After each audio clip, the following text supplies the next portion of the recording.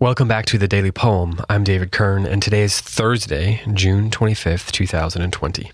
Today's poem is by an American poet named Ryan Wilson. He's a poet, editor, translator, literary critic from Baltimore, Maryland. He is the manager of the Association of Literary Scholars, Critics, and Writers, and the editor of Literary Matters. And he has a collection from 2017 called The Stranger World, which is an award-winning collection and a fascinating book. I highly recommend you check this book out. It alternates between truly delightful and awe-inspiring and at times deeply confusing, which is in some ways the best kind of poetry. The poem that I'm going to read today is from that collection, and it's called Xenia. It goes like this. One day, a silent man arrives at your door in an outdated suit, threadbare and black like a lost mourner or a Bible salesman who's been robbed. Penniless, he needs a place to stay.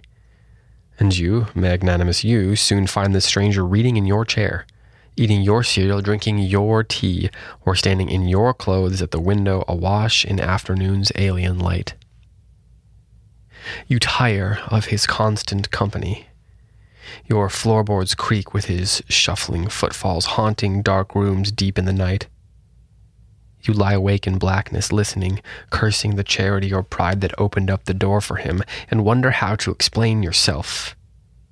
He smells like durian and smoke, but it's mostly his presence, irksome, fogging the mind up like breath on a mirror. You practice cruelty in a mirror, then practice sympathetic faces. You ghoul. Your cunning can't deceive you. You are afraid to call your friends for help, knowing what they would say. It's just you two. You throw a fit when he sneaks water into a whiskey bottle, then make amends. You have no choice except to learn humility, to love this stranger as yourself, who won't leave you or ever leave. So, one of the reasons that I wanted to share this poem with you is because Ryan Wilson wrote a fascinating essay a couple of years ago in Dappled Things, which is a quarterly of ideas, art, and faith. If you go to dappledthings.org, you can learn more about them. He has an article called How to Think Like a Poet, and it's about this concept of Xenia. And I want to read a paragraph to you.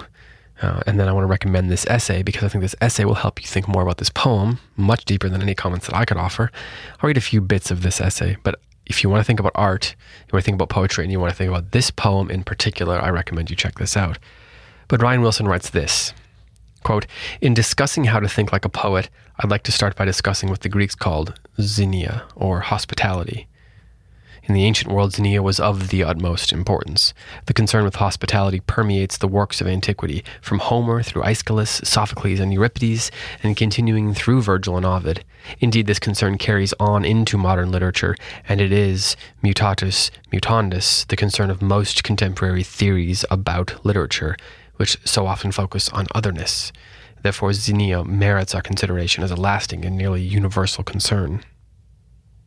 So for a little bit, he explores, a few paragraphs, he explores that concept. But he has this couple of paragraphs. There's 3 paragraphs here that I'd like to read to you and then commend the rest of the essay to you.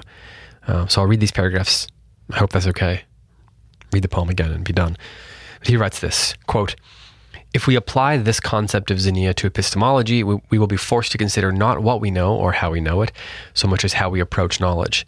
If the mind is a host and the world is the stranger, Our culture is generally composed of very poor hosts indeed. Our culture, rather than treating the stranger with hospitality, would enslave him, would force him to follow the comfortable customs of our household, would strip him of the dignity of difference, and enlist him in menial tasks to make our home more comfortable and more profitable. We would make him speak our language and do what we ask at every moment, bend down before our will and grovel at our feet. We see all around us the dire consequences of such poor xenia.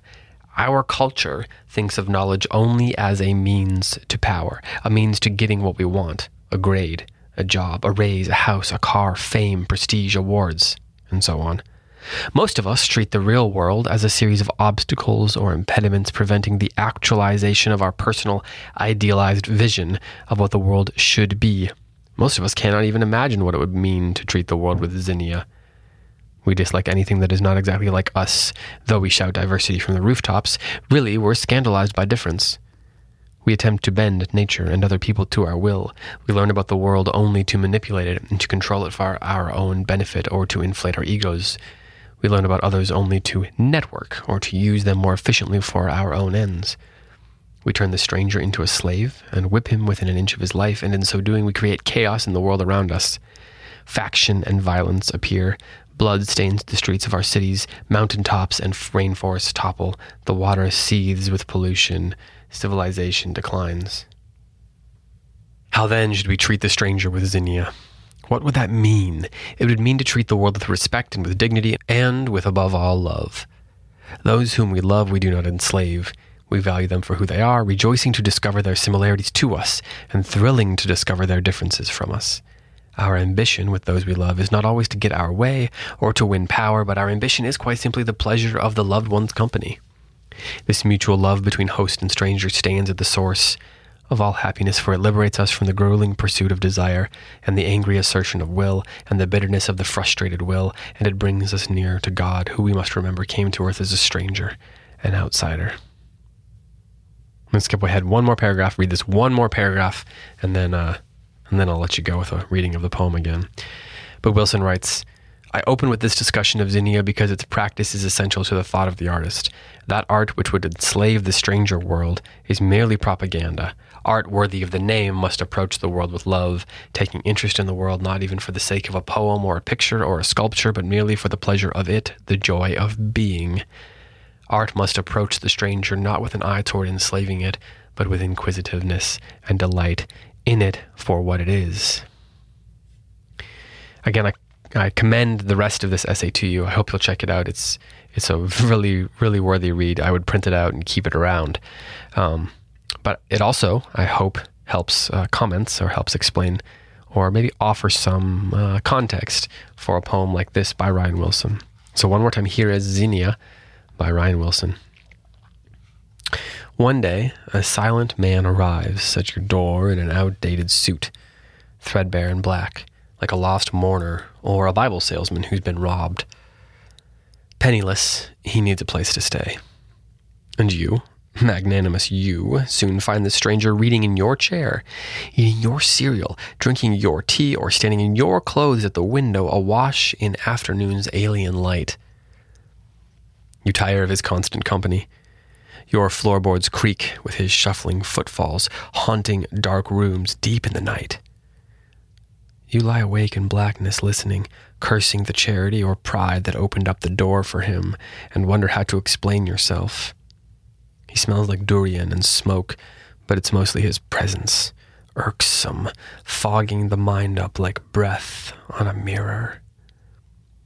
You practice cruelty in a mirror, then practice sympathetic faces, you ghoul. Your cunning can't deceive you. You're afraid to call your friends for help, knowing what they would say.